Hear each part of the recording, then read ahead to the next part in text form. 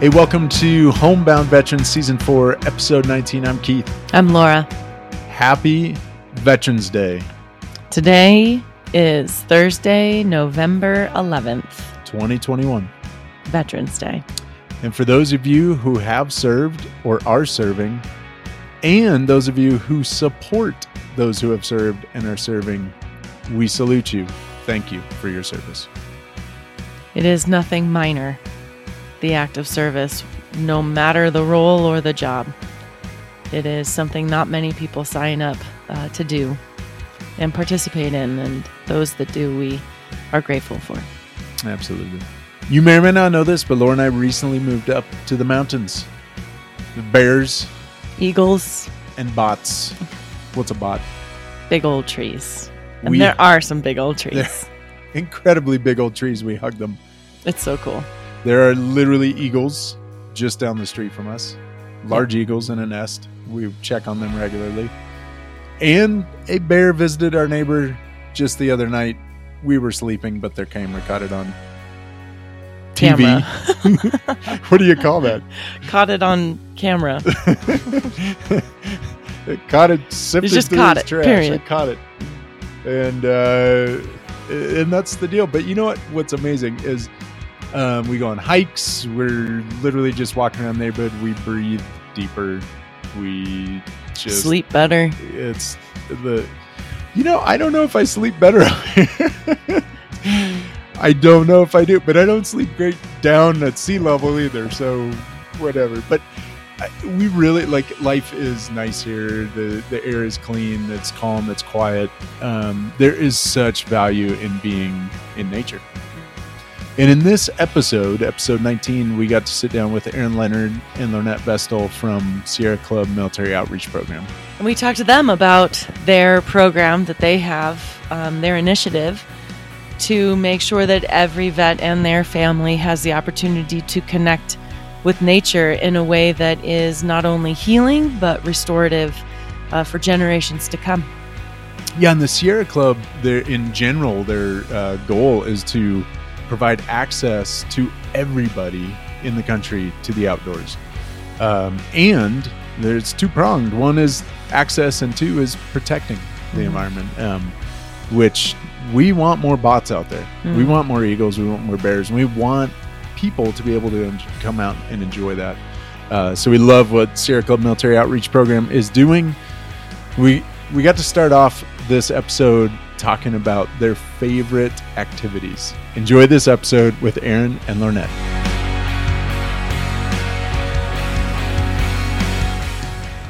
My favorite thing is whitewater rafting. It's always a blast. Whether I do it for a river, go down the river for a week, or I go down the river for an afternoon down in Columbus, Georgia. It's always a fun time. I have never been. I would love to join you someday. Yep. Aaron, how about you? I have conflicts trying to answer that question, so I'll go with the easy one. My favorite activity is to go into Southwest U.S. or North Central Mexico in the deserts out there, and just hike out into remote areas, stay the night, stare at the stars. What's the scariest experience you've had outdoors? You're like, I did not expect to survive that. Oh, so there's three types of fun in the outdoors. I love it. Have you heard this? No. So Class 1 fun is what you want your kids to experience. Everybody's happy. Class 2 fun is, that was pretty rough. I feel pretty good. I wouldn't want to have to do that again right now, but I would if I had to. So maybe like climbing up the third or fourth steep climb of the day on a backpacking trip. Class 3 fun is, I can't believe I survived, and I'll never do that again. And I had some Class 3 fun this last June. I was leading a trip for my family down the Allagash River, canoe expedition. So I had 4 of my kids with me, 2 of their boyfriends, my ex-father-in-law, another story, his son, and then a bunch of canoes on the Allagash River. And we went through a section of rapids, and there's the right way and the wrong way to step out of a canoe when the water's running swift. I did it the wrong way. I got my foot wedged between the canoe and a rock in some pretty fast moving water. And I am just shocked that my leg is not snapped in half. The amount of pressure that was on my leg at that time was phenomenal, unbelievable. But it took 3 or 4 of the kids to come over and wrestle a canoe off the top of me, and I was fine. Somehow, that's the most recent near death or serious injury experience in that part of Maine. If I had broken my leg, I wouldn't have seen the inside of an ER for maybe 5, 6, 12 hours. Wow. It could have been life-ending injury. Yeah. That is class 3 fun. Class 3 fun. How early in the trip did that class 3 come in? Late, early, middle? Middle of the trip. Okay. Yeah. Good question. Yeah. How about you, Lornett? Well, I'm thinking about back in 2018.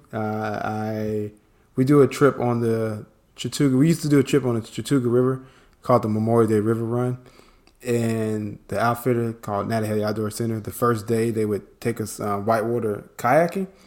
I like whitewater rafting, but kayaking is still kind of a challenge to me. I've gotten better at it because I've tried a lot over the years, but this one particular whitewater rafting, me kayaking experience, I was going downstream, and they teach you how to do the roll on the kayak, and I just never quite got the roll the right way. And I was going down a rapid, and I came down the rapid with my body was underwater, and the kayak was on top, and then I rolled. I finally got the roll, and I was heading downstream, and I was kind of losing control, and I saw what they call a strainer. And all a strainer is just a downed tree that's on the river, and a lot of branches and debris get caught in there. The downside, the thing is, you don't want to get caught in a strainer in your kayak because your kayak has different parts where it can get hooked on there.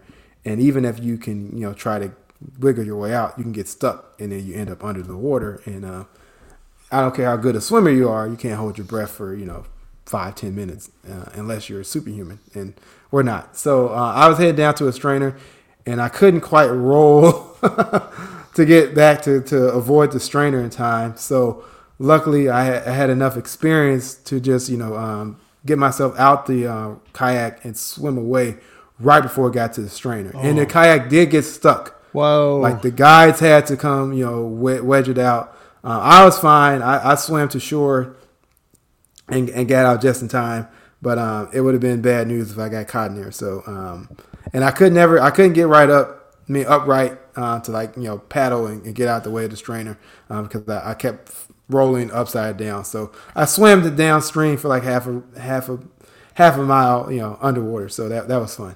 So that was definitely class 3 for me, type of fun. Oh my goodness. We took our daughters and a bunch of their friends hiking and camping at Zion last year during the summer. And we went on this trail. It was the East Rim Trail. So it was a little bit out there. The drive was a little longer. And it was July. So there was nobody out there. It was quite lovely. We because went out early because it was so hot. It was hot, and it was 110. pandemic, and so not as many people were out on the trails. And Laura and I were in the back of the pack, and it was kind of a single track trail. And we heard a scream up at the very front, and right away I knew it was a snake. And I ran up there, and it was the biggest rattlesnake I have ever seen in my life. It was like 6 to 7 feet long. It was huge. And I thought she had been bit. Thankfully she hadn't. And it just, slithered away. It certainly wasn't aggressive in nature at all, but that was some class 3 fun for a minute. My heart was pounding. And it's fun because, we bring up these stories. It's funny to talk about them after the fact. And these are great campfire stories. This is by no means meant to dampen anybody's interest in the outdoors. But it is an encouragement to say, don't just go out by yourselves. Go out with somebody from the Sierra Club who knows what the heck they're doing. Before we get to talking about SCMO and all the programs and the initiatives and the data and the research, which that is absolutely what we want to talk about. We want to help fill in the blanks and give a little context for our listeners as to who you are and how you came to be in the roles that you're in now. Lornett, do you mind starting for us? Hello to the listeners out there. My name is Leonard and Lornett Vestal, and I'll give folks the short biography. So I am a U.S. Navy veteran, served 2001 to 2004, five. During our Operation Iraqi Freedom, I was deployed aboard the USS Cleveland. Upon getting an honorable discharge in 2005, I attended Northern Illinois University and then graduated there and got a degree in social work from the University of Chicago and worked in my hometown of Chicago for several years at Chicago Public Schools and with educational nonprofits for about several years. And my wife, I met a Southerner, Southern girl, and she didn't like the cold anymore. And she didn't like the winters in Chicago. So she was like, I got a job in Atlanta. Do you want to come with me? And, I could have broke up and lived a single life again. But my mom really liked her. And, people were all yelling at me because I was 30 already, or 31 at the time. So, like, I need to settle down. And, I wasn't going to live the George Clooney life like I imagined myself. But then George Clooney got married. So he my crutch was going for me. So I had to settle Happens down. to the best of us. Yeah. So I ended up moving to Atlanta. My wife was an environmental law attorney. When I got down here, I was trying to look for jobs in education, and she kept telling me that environmental nonprofits were hiring, and I was kind of like, why would they want to deal with a bunch of idiot vets? My words, not hers, although she probably thinks that. Sometimes when I break stuff or mess up something, or try to fix something in the house and then it messes up and we have to call a real contractor. But that only happened like once or twice. Once, to be exact. But after 6 months of not being able to find anything, I finally listened to my wife's advice, which I should have at first. So I was wrong with that. I listened first time from now on. So hey, at least you learned. I learned. So that's a part of keeping a healthy marriage. And then I knew about the Sierra Club, and I happened to see that they had a program called the Military Outdoors, and they were looking for someone here in the Southeast because I had moved to Atlanta, Georgia from Chicago with my wife. And I applied, and kind of the rest is history. And that's how I met Aaron, who's been my coworker. We worked together for like 4 years now, Aaron, or 5 years. 5 years now. Yeah. Jesus. Yeah. That's wonderful. Well, and that's a perfect segue, Lornett, into Aaron. Who are you? Where'd you come from? How'd you get to Sierra Club? Well, great to meet both of you, Keith and Laura. I live in Cold Spring, New York, which is the lower Hudson Valley, just north of New York City, with my partner, best friend, Leslie. Leslie and I have between us 8 children in their 20s and 30s. So I'm in my 50s myself. I enlisted in the United States Army when I was 18 years old. I grew up in the Bay Area in California, just outside San Francisco. And when I was 23, I was a sergeant, and I was a surveillance team leader in Desert Storm. Decided to stay in. Got my commission in 1996 through OCS, and then eventually retired as a lieutenant colonel as an artillery officer. So I was a field artillery officer. I have spoken to Navy pilots who were flying for us in the past. So maybe we had a conversation at some point, Keith. I don't know. That's possible. It's possible. And as I approached the end of my retirement, or my end of my service, before I decided to retire, I was one of the veterans, or one of the service members who was, I was seeing a psychotherapist for post-traumatic stress, depression, anxiety. I became fairly non-functional. The Army gave me an opportunity to command an artillery battalion. I turned it down and decided to retire because I didn't feel like I could keep doing what I was doing. But I did do 27 years, and I did deploy on 4 separate combat deployments, so I think I'd done enough at that point. And as I was getting ready to retire, as a senior leader in the Army, you're always concerned about your soldiers, your subordinates, their health and well-being. While we train really hard to fight these wars that we've been in for a very long time, we don't always train to not be deployed or train to have a healthy lifestyle. So I felt that if I was going to be a leader in the veteran community, which I wanted to be, I might as well transition into a place where I could do that, which is how I got involved with the Sierra Club. Thank you both for sharing that. And I just want to bring up something, Lornett, that you shared with me the first time we spoke, that you, when you left the Navy, you actually went to Costa Rica and built homes for a little while. Is that correct? Yeah. I did a summer volunteering for Habitat for Humanity. And I'm assuming that's kind of like my transition period from being in the military to becoming a civilian. And I was kind of having this conversation last night about, and Aaron, you can probably attest to this, and so can you, Keith. But you're in the service, you go through boot camp, you're trained, you become civilian to soldier, airman, Marine, sailor. I don't know what they call the Air Force folks. So let's just call them space cadets. We call them space cadets.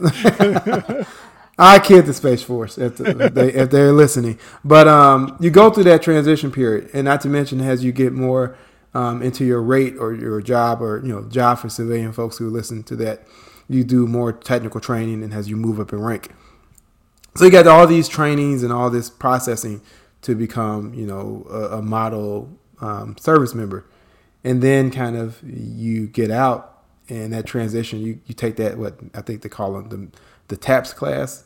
It's like 2 or 3 days. And for us guys, it's like, you don't have to shave anymore. Good luck. Yeah. And that's it. And I'm thinking about kind of some of the indigenous communities and nations that existed prior to colonization. And, they would have, humans always had wars and conflict, unfortunately.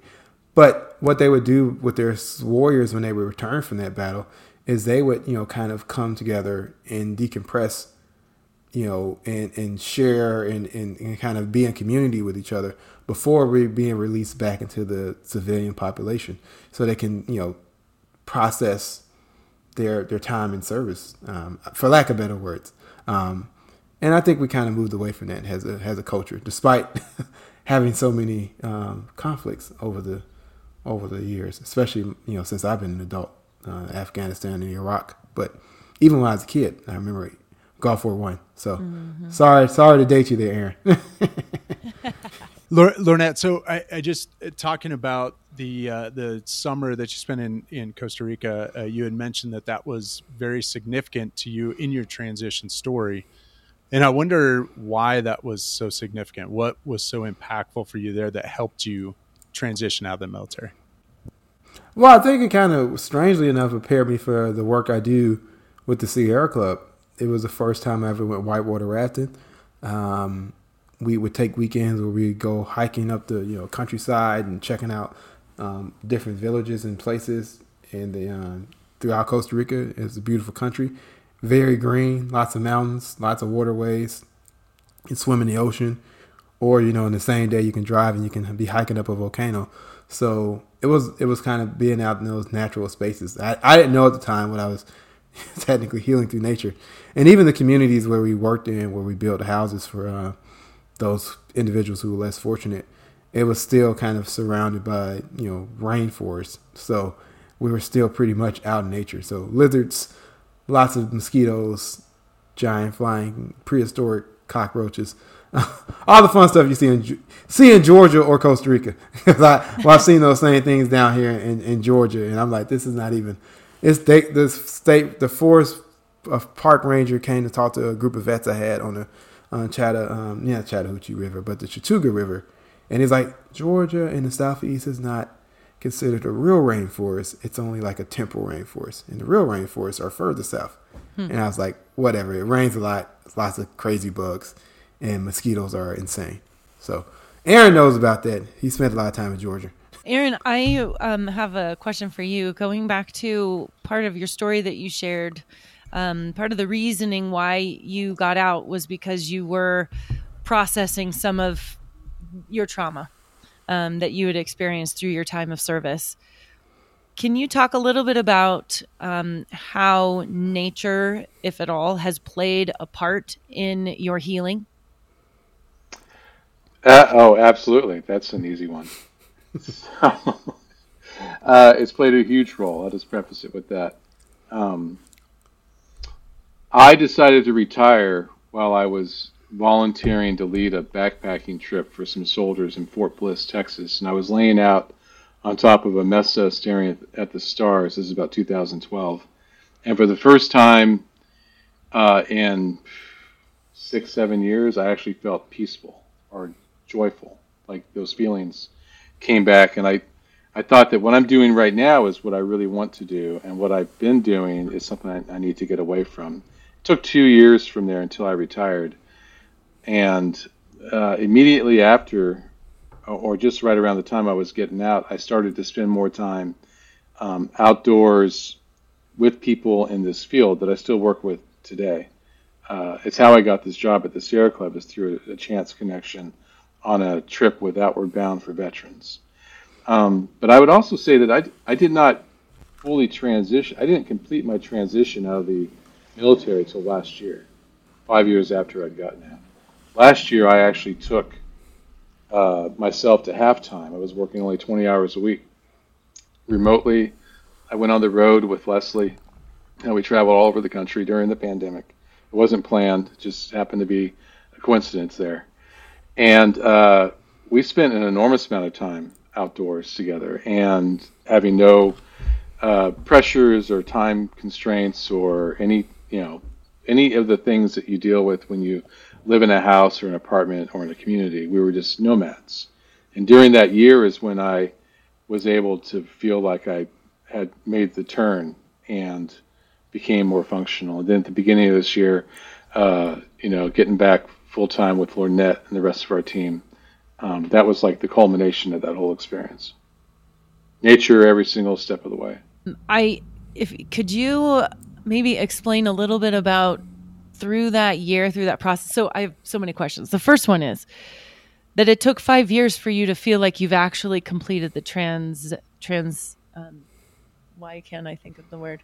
Transition. I almost said transmission, which is not it, but transition. So I think that there's something really wise about that is often misunderstood, that the transition is a 2-week tap class and then you should be ready to go. You just explained it took 5 years of a process for that transition to take place. And you said, last year it was when you felt like maybe you were able to get back into your skin, if you will, as Aaron, as, understanding what that all means. And so can you talk a little bit about maybe how a 5-year transition period might be more normal than what people might assume? Oh, I think there's a lot of reasons why. I think for me personally, like many of my colleagues and peers that are still in or recently retired or left, I started working in my new career, my new job full time while I was on terminal leave. So for those who don't know, if you have vacation time saved up, at the end of your service, you can take that as terminal leave. So I had about 3 months of paid vacation where I just went to work. And that mindset of being a mission-driven, have to be producing something for the team nonstop was really with me. So I just jumped right from being a lieutenant colonel in the Army to being the executive director of a nonprofit in New York City that worked in the 9/11 community. And it was just as or more busy and demanding than my time in the military. I gave myself no chance to pause and reflect. And I'm certain everybody in this, the four of us are all familiar with the support network that you should have when you're trying to process anything. And when you're trying to process a career, the change of taking that uniform off for the first time, for the last time, after 27 years, that's a big change. You're really upending your life. Your income stream is different. Your confidence in yourself is different. You're not so familiar. You don't have the same safety nets. I mean, in the military, you always have a chance to learn and grow, but in the civilian workforce, that's not always the case, nor is a job ever guaranteed. So the pressure was different, and I never processed my experiences. I did to some degree with a therapist my last few years in, but it wasn't enough to cover everything. And I've only recently re-entered into counseling through the VA, just in the past few months, actually, because I still have many things that are left undone. But I wasn't in a good place to process then. I wasn't in a good place with my ex-wife. I wasn't in a good place with my career because I was leaving my career. I wasn't ready to process anything. I did not give myself time. What I recommend to my colleagues, my friends now, who are approaching their own retirements, is that you gotta plan for some serious time off to reflect, to get away, to de-stress, unplug, go to some place where you can just kind of think through things. Don't do it alone. Do it with your spouse or your partner or some friends, whatever it is, and just take that time to decompress and think about what you've just done. Because whether you do 4 years or 30 years, it's quite the experience.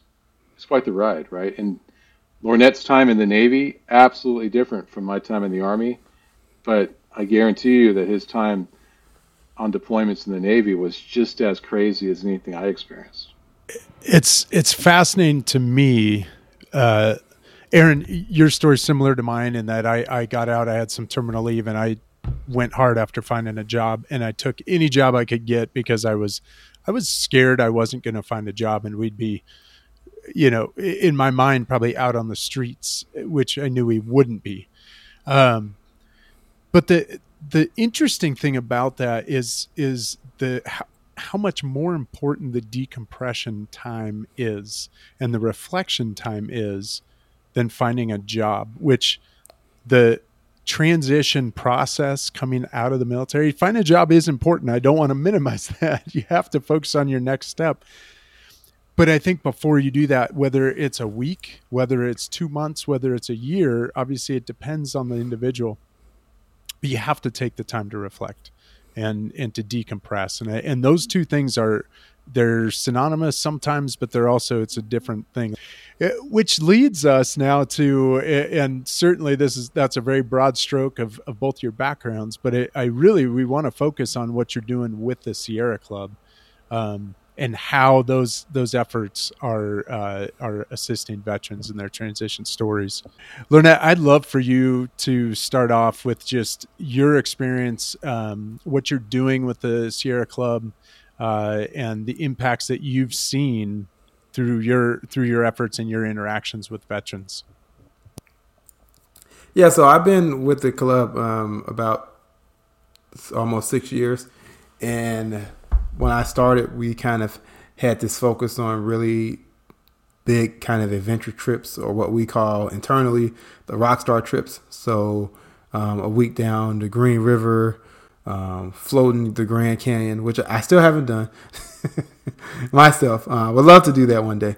Going to the Arctic Wildlife Refuge. So I was kind of organizing around those trips, and the work has kind of evolved to do more local outings, to be a little more equitable. Because, even with veterans, you have folks who are working, they have families, they can't take a week off, they can't take 2 weeks off, they can't take a month to go be in the backcountry. Even I wish everybody could, but that's just not the way many people's lives are organized. And I get paid by the Sierra Club to do that, which is sometimes I can't believe it, but kind of the impacts that we've made. One of the things is our goal is to kind of connect veterans to nature and each other. And what I've seen throughout the years of leading outings or organizing outings or seeing other people lead outings is the kind of friendships and that camaraderie that you kind of don't really have. It's not really, that's one thing I can say about the military. One of the best things I could say is the camaraderie. And the folks who join the military don't find it. It's depending on their experiences, it's unfortunate. But when you do find it, it's nothing like it. and you get to the civilian world, you don't see it because folks have their own things. People go home after work and they live their lives, and it's kind of hard to build that teamwork. But I've seen that be rekindled on these outings where folks become friends and connected and support each other. And also what's even cooler is them supporting each other during outings. So I had a group of volunteers that I worked with a few years ago, and they were from the Carolinas, and one of them got to long distance trail running. So several other veterans who've been on the outings would come and go out to support her on her trail runs. And I even went out there one time to kind of offer support and whip up some dinner late at night after she got done on the trail. And just kind of, you sit around, you talk stuff about each other because, you got folks from different branches. And it's just as people. So people talk about their families, their kids, their pets, make jokes about, folks being in the Air Force or the Coast Guard.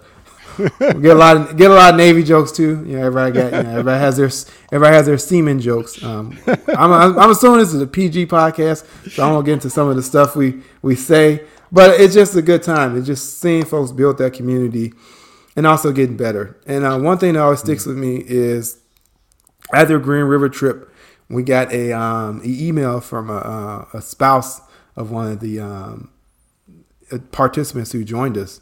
And he was still, I think he was still active duty, but he had took some leave to go on his Green River trip and brought his daughter. And he kind of was closed off, but by day 3, that kind of on the trail kind of opened up and was really, really excited and kind of, opened up from his shell. And his wife kind of just reached out to us and was like, I don't know what y'all did with my husband, but this is the same person. He's so happy and he's glowing, and this has been a great experience for him and really, really kind of opened him up. So in that instance, I think right then I might have saved not only a marriage, but he had a daughter. I mean, she was about 20, so I don't think she's probably living at home anymore. But still, divorces can impact children, whether they're grown children or little kids or teenagers. So maybe through this outing, we kind of saved this person's marriage, and they were able to get a peace of mind and hopefully lead outings themselves. So those are some of the things I've seen as far as how programs are connecting veterans to each other in nature and benefiting for the benefit of both. So can you talk a little bit about some of the programs that you do offer that are specific for and available to veterans who are transitioning or not, and how someone listening might access some of those? So what Lornett was introduced what we used to do, which is these Rockstar trips where we would take a group of veterans who happen to have the ability to take 1 or 2 weeks off of their lives and travel to some remote place and do some type of epic event. It might be fly fishing in Yellowstone National Park, or exploring canoeing in the Arctic Wild, or visiting some part of the U.S. that's got this iconic architecture going on. And Aaron, I'm sorry, really quickly, I always knew I wanted to be a rock star. Like the rock star you guys are talking about, that's the rock star I want to be. I want to go on those rock star trips. That sounds amazing. It is. It is absolutely amazing. And we could do that all the time, and we would impact almost none of the population. Yep.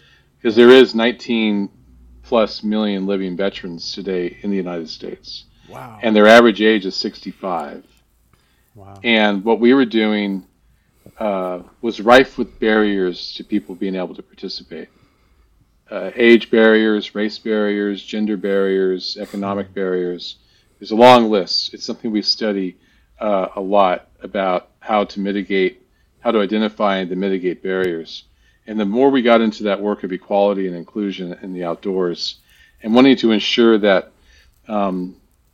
everybody in the veteran community had an opportunity to at least say yes or no to that, we had to change our focus. So the Sierra Club itself has a great outings program, and they're coming out of their pandemic time, so we're starting to do outings again. I led an outing myself maybe 3 weeks ago. We had 40 people on it. I led a backpacking trip over this last weekend. It was great, right? That's just me doing stuff here locally in my community as a volunteer. Professionally, though, Lornett and I are focused on how we can have the bigger impact. So Lornett can share about his program that he's just taken over at the YMCA, which I feel has an enormous opportunity to do good. I myself focus on policy, education, partnerships, coalition building, and I'm just now starting to run a coalition of outdoor military veteran programs in the U.S. for the Sierra Club, specifically to wrap our hands around those hundreds of organizations that do provide structured outdoor programming in a natural setting. But even then, Keith, when we talk about those programs, there might be 300, 400, 500 of those programs. Nobody really knows. But if we added up all the people who had a chance to participate, we would still see that we're only scratching the surface. Maybe 1% of the entire veteran population is able to participate in some way, which is not helping anybody. So I've shifted my professional focus over the past 6-8 months, really since I came back off my time to reconnect with myself, on national level coordination efforts to try to do a better job with those who are currently providing those experiences. And we can help connect people to many organizations. They're all over the country that are doing those things locally, but then also to affect public policy and legislation that would have greater outreach. And I'll just close this response with we're preparing ourselves to inform a task force that's about to be launched at the VA within the next year or two, based on the pandemic, that's going to examine how to incorporate outdoor programs, including therapeutic models like we run, within the VA system, which in my opinion and our opinion will literally overnight create the world's largest outdoor program, period. We don't, it's such a big opportunity. We don't currently have enough trained and qualified outdoor leaders working right now in this country to meet the need that would be created if the VA was to follow through with what we think they'll do and adopt these outdoor programs within their system.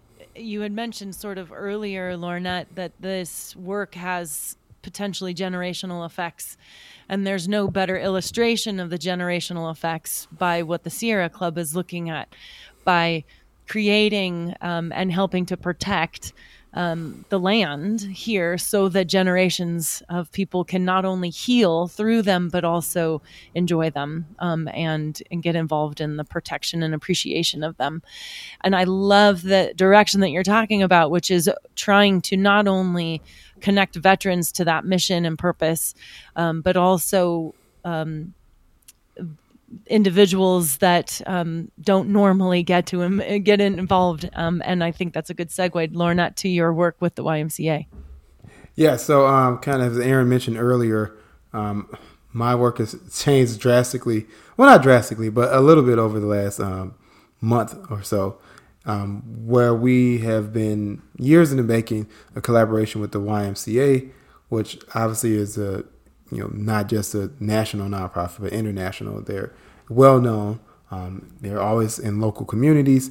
And what our goal is to build the military outdoors program in partnership with YMCA through our local Ys and with our local Sierra Club chapters. Because we have 65 Sierra Club chapters across the country. And then we talk about groups. We got about 400 local Sierra Club groups in every state and in every kind of territory.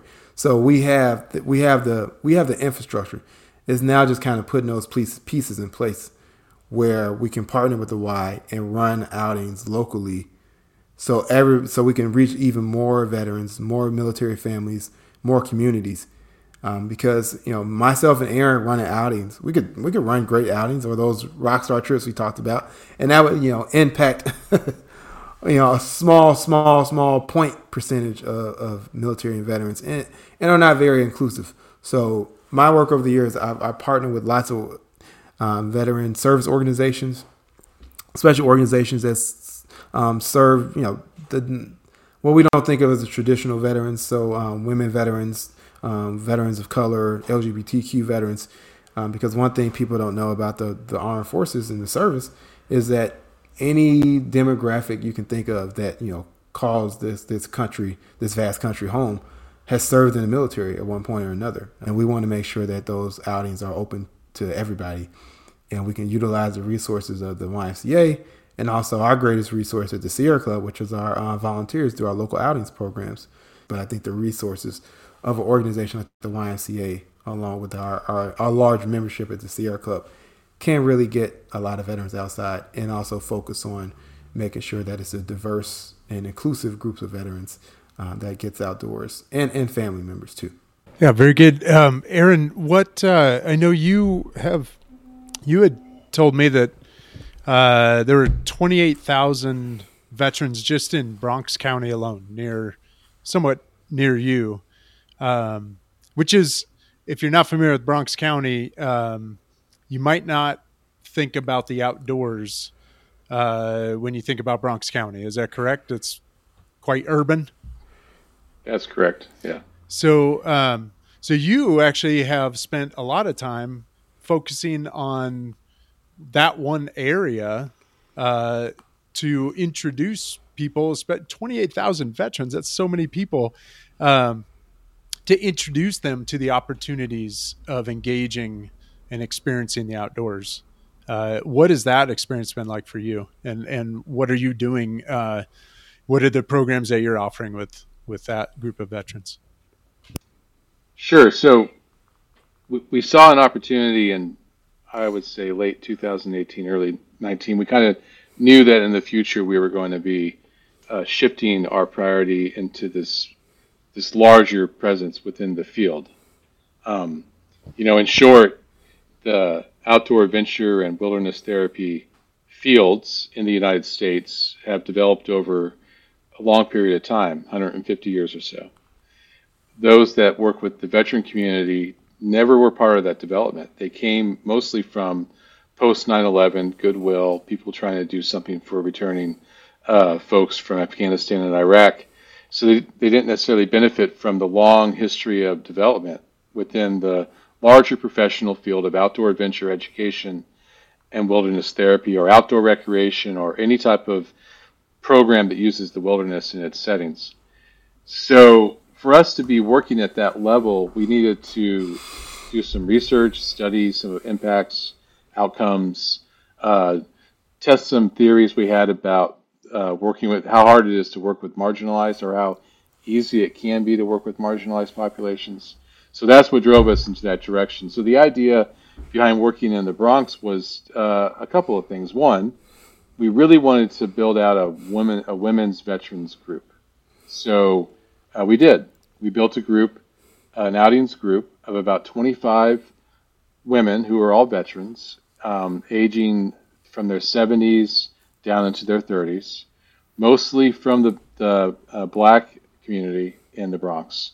So, I'm talking about an older, like one woman in particular, an older 70-ish year old woman who was 20 years in as an MP, a Black woman who served in the Army in the 60s and the 70s, right? So imagine the obstacles and barriers that she experienced while she was in.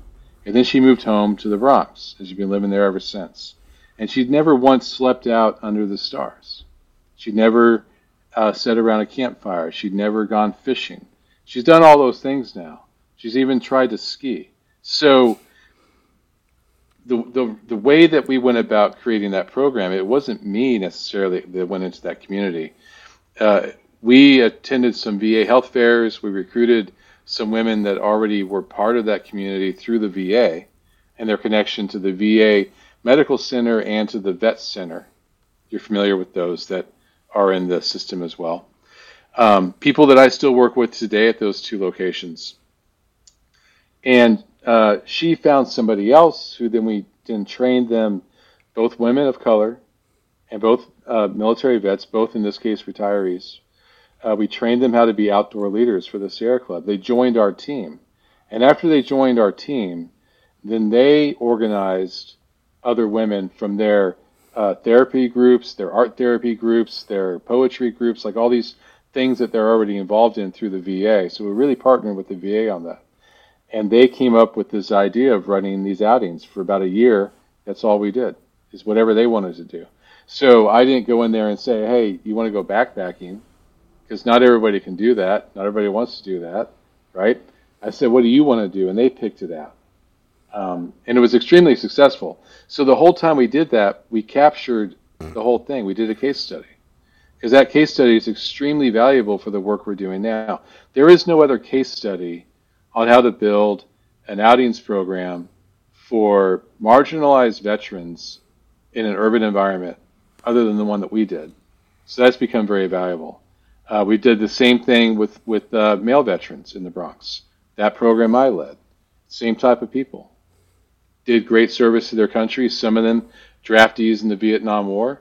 Got in, spent 2 years, got out, went back to the Bronx. They haven't had the easiest life as an adult. The Bronx is the poorest county in the state of New York.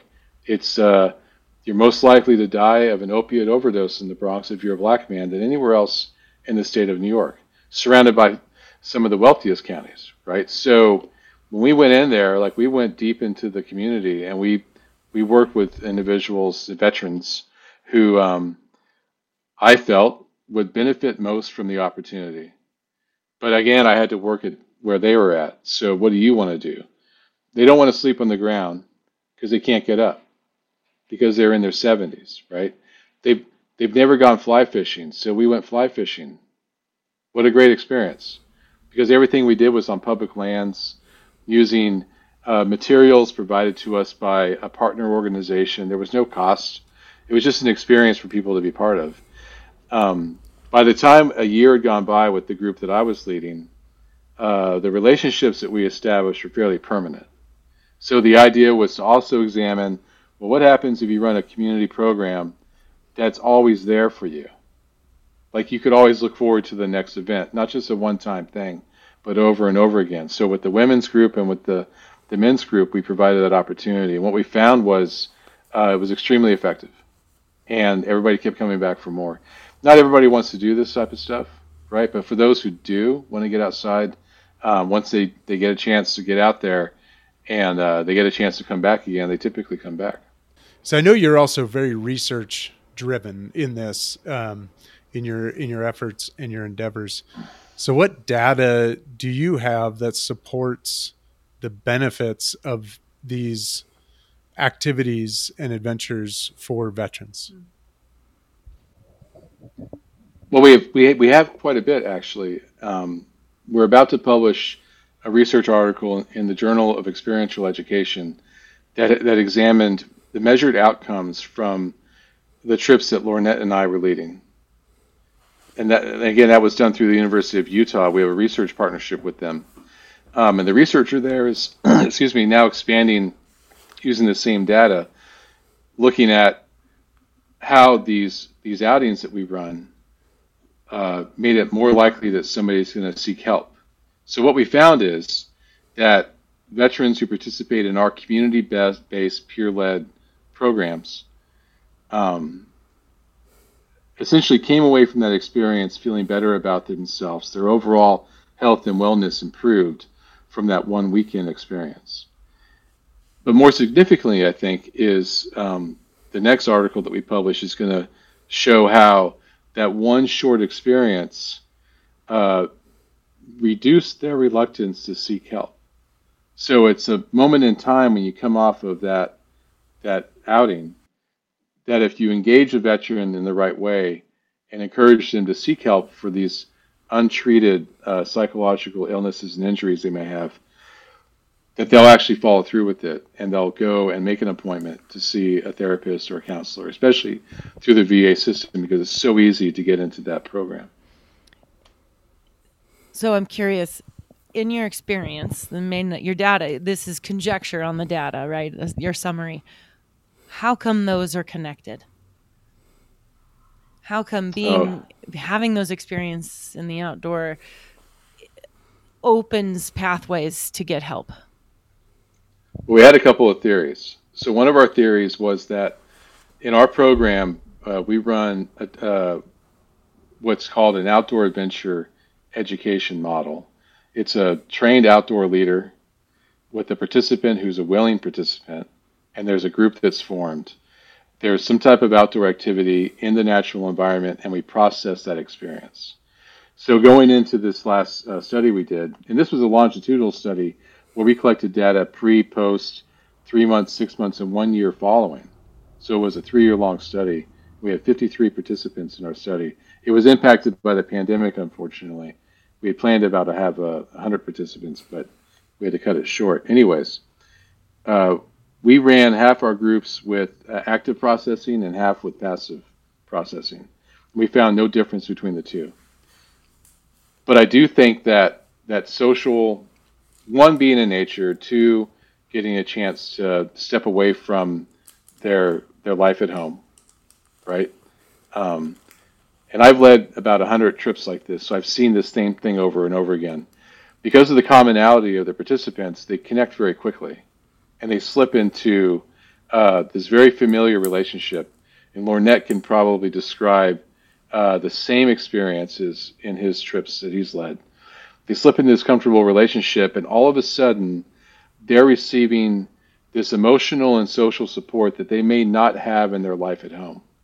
And they're able to talk and process in their own way, whether we guide them through that process or they do it just telling stories around the campfire. They're still talking about their experiences, and they're still learning how to be emotionally supportive of those that they're with. They're learning how to have empathy through what we model as leaders during those outings.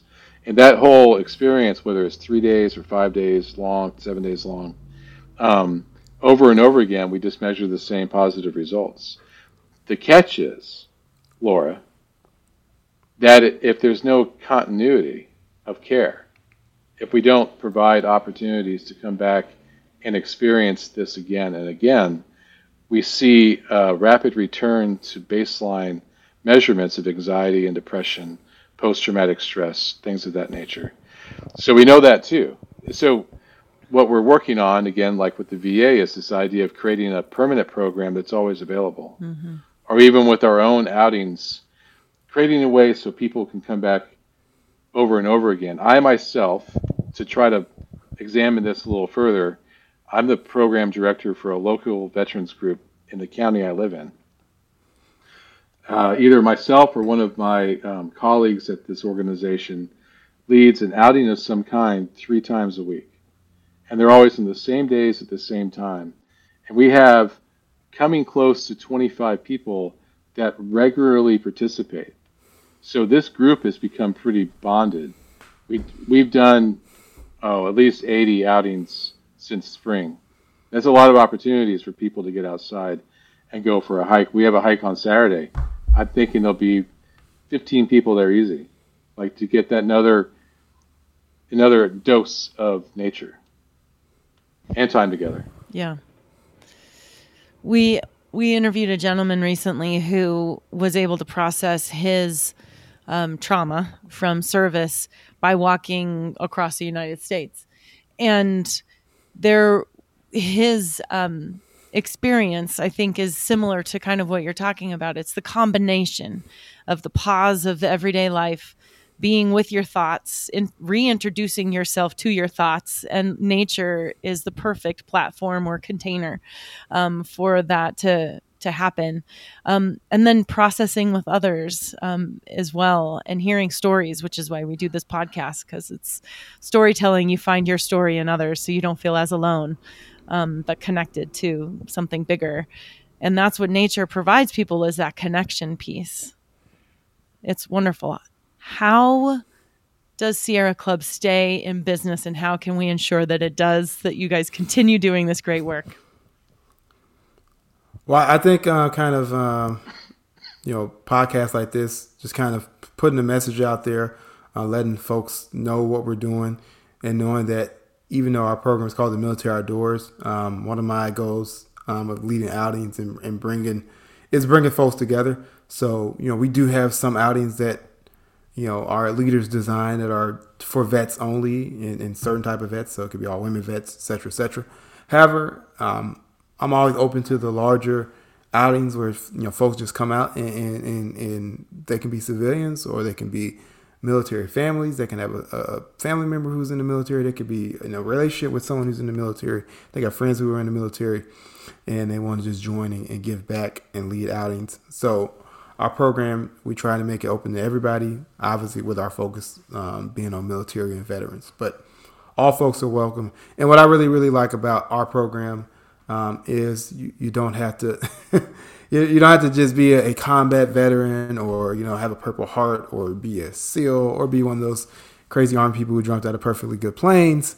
All veterans, all service members, reserve, whatever, are all guardsmen, guards people are all welcome to join the military outdoors outings. So it's not restrictive. We're not an exclusive club. We're trying to be an inclusive club. Nice. And if I wanted to be part of the SCMO, I wanted to experience the adventures that you have to offer, how might I go about getting involved and figuring out what's around me that I could participate in?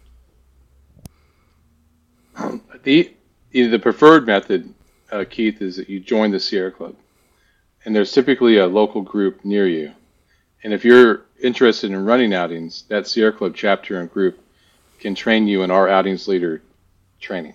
So we certify our own outings leaders to lead trips, mostly relative to leadership skills and risk management. And then it's up to you. If you want to lead trips that's for veterans, then it's an entrepreneurial position where you can take it as far as you want, or you could do nothing with it. It's really up to the individual. Lornett and I don't have we're not a guide service. So you can't come to us and join our team and then work with us, because that's not what we do. We work at a different, an upper level in this field. But all of our chapters have outings programs, and every single one of them would absolutely say yes to somebody willing to run trips for veterans. In our outings leader training, we have supplemental material that's designed for people who want to lead outings for veterans. And it's designed to help them understand a couple of skills and get some knowledge around the military-civilian divide, so really understanding what it means to be a veteran in the United States. You don't have to be a veteran to run outings for veterans. And you don't have to run outings only for veterans. Like, I run trips for veterans, first responders, and their families. Any age, any ability level. That's what I wanted to do. So it's outings for anybody. So anybody from those groups is who I focus on. Other people want to do something more rigorous, so they might just have outings that are offered for able-bodied veterans. That's fine, right? I have a colleague who wants to run outings focusing on veterans who are coming out of the prison system and trying to reintegrate into civilian life. So your imagination is the limit there. And we also teach our volunteers who want to work with veterans how to process experiences. So we have a module within our outings leader training that's for processing. So you can meet one of those, all 6 of those requirements that I met earlier. If I, as just Joe Schmo veteran, wanted to just participate, so the starting point is join the Sierra Club, and then through that process, I would be able to navigate my way to a local chapter and get involved that way with the military outreach programs. Is that correct? Every chapter and group, all of them, has somebody we call an outings chair, and that person is connected with everything that we're doing and has access to all of our resources that we've created. It's a very well-connected organization when it comes to standards around outings leadership. Lornett? Yeah, and I was just going to say, depending on where you're at, whether you're in California, Maine, Montana, or down in Florida, you can go to our Sierra Club. Whatever state you're in, city you're in, you can go to that local Sierra Club chapter, and you can go to the website, and under outings, you can even check it out on your phone. They should have a list of local outings. You can even sign up for one of those even before you become a member of the Sierra Club to just get a taste. And if you like it, you keep coming back, become a member.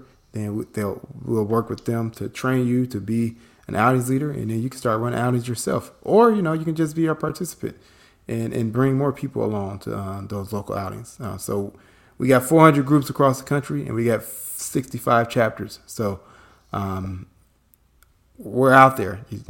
One last thing before we wrap up, because both of us, both you, Lornett, and Aaron, have talked about the importance and the value of equity and inclusion as it relates to the outdoors, and how even in the veteran population, I think, Aaron, you had told me when we talked previously that 1% basically has been able to participate and enjoy the outdoors, and most of that 1% are white people. What is the value that you've seen through your work in bringing equity and inclusion to the veteran population as it relates to the experience with the outdoors? I guess for me, it's more about kind of, as a veteran, you take you swear an oath to defend the Constitution and at one time the land that we defend, the United States. So it should be all people who are from here should be able to enjoy those outdoor spaces, and that it should also feel included. So our goal has been to make our outings more inclusive and try to bring in different groups of people and make them feel welcome because we're just one big fat happy family. Also, the larger Sierra Club mission is to enlist the whole of humanity to enjoy and explore and protect the planet. So we can't just do that with a small percentage of people. We need to enlist all people because at the end of the day, this is the only home we got. So we got to take care of it. I love the thought of, when we serve together, we serve, like Lornett, you talked about, we serve with an entire cross section of society that makes up our military. And I think sometimes, unfortunately, when we leave the military, we go back to a somewhat homogenous section of society, and we don't get to interact with each other like we did in the military. And the value that I know that brought to my life, the diversity of people and friendships that I had and experiences I had with those people, I cherish and still value those relationships. And I love the thought of being able to bring all those people out into enjoy the land that they, with their blood, sweat, and tears, defended is so powerful. I love that. I love that connection, that loop. Thanks for sharing that. Before we close, we'd love to just give each of you the floor, and Aaron, we'll start with you on just your final, I'm not going to call it a plea, but maybe an encouragement to veterans who are listening to this podcast and are thinking about maybe or maybe not getting involved in the military outreach program, and maybe why it would be a good idea for them to do so. Sure, Keith. I would encourage any veteran or any member of the military, especially those that are going through that transitional period from what they're doing now to hopefully a healthy and purposeful civilian life, to strongly consider being part of their community and engaging in the outdoors on a regular basis and developing an appreciation for what we all have right now and what we can have in the future if we learn how to take care of it. It's been very beneficial to me, and I know it's been very beneficial to my colleagues.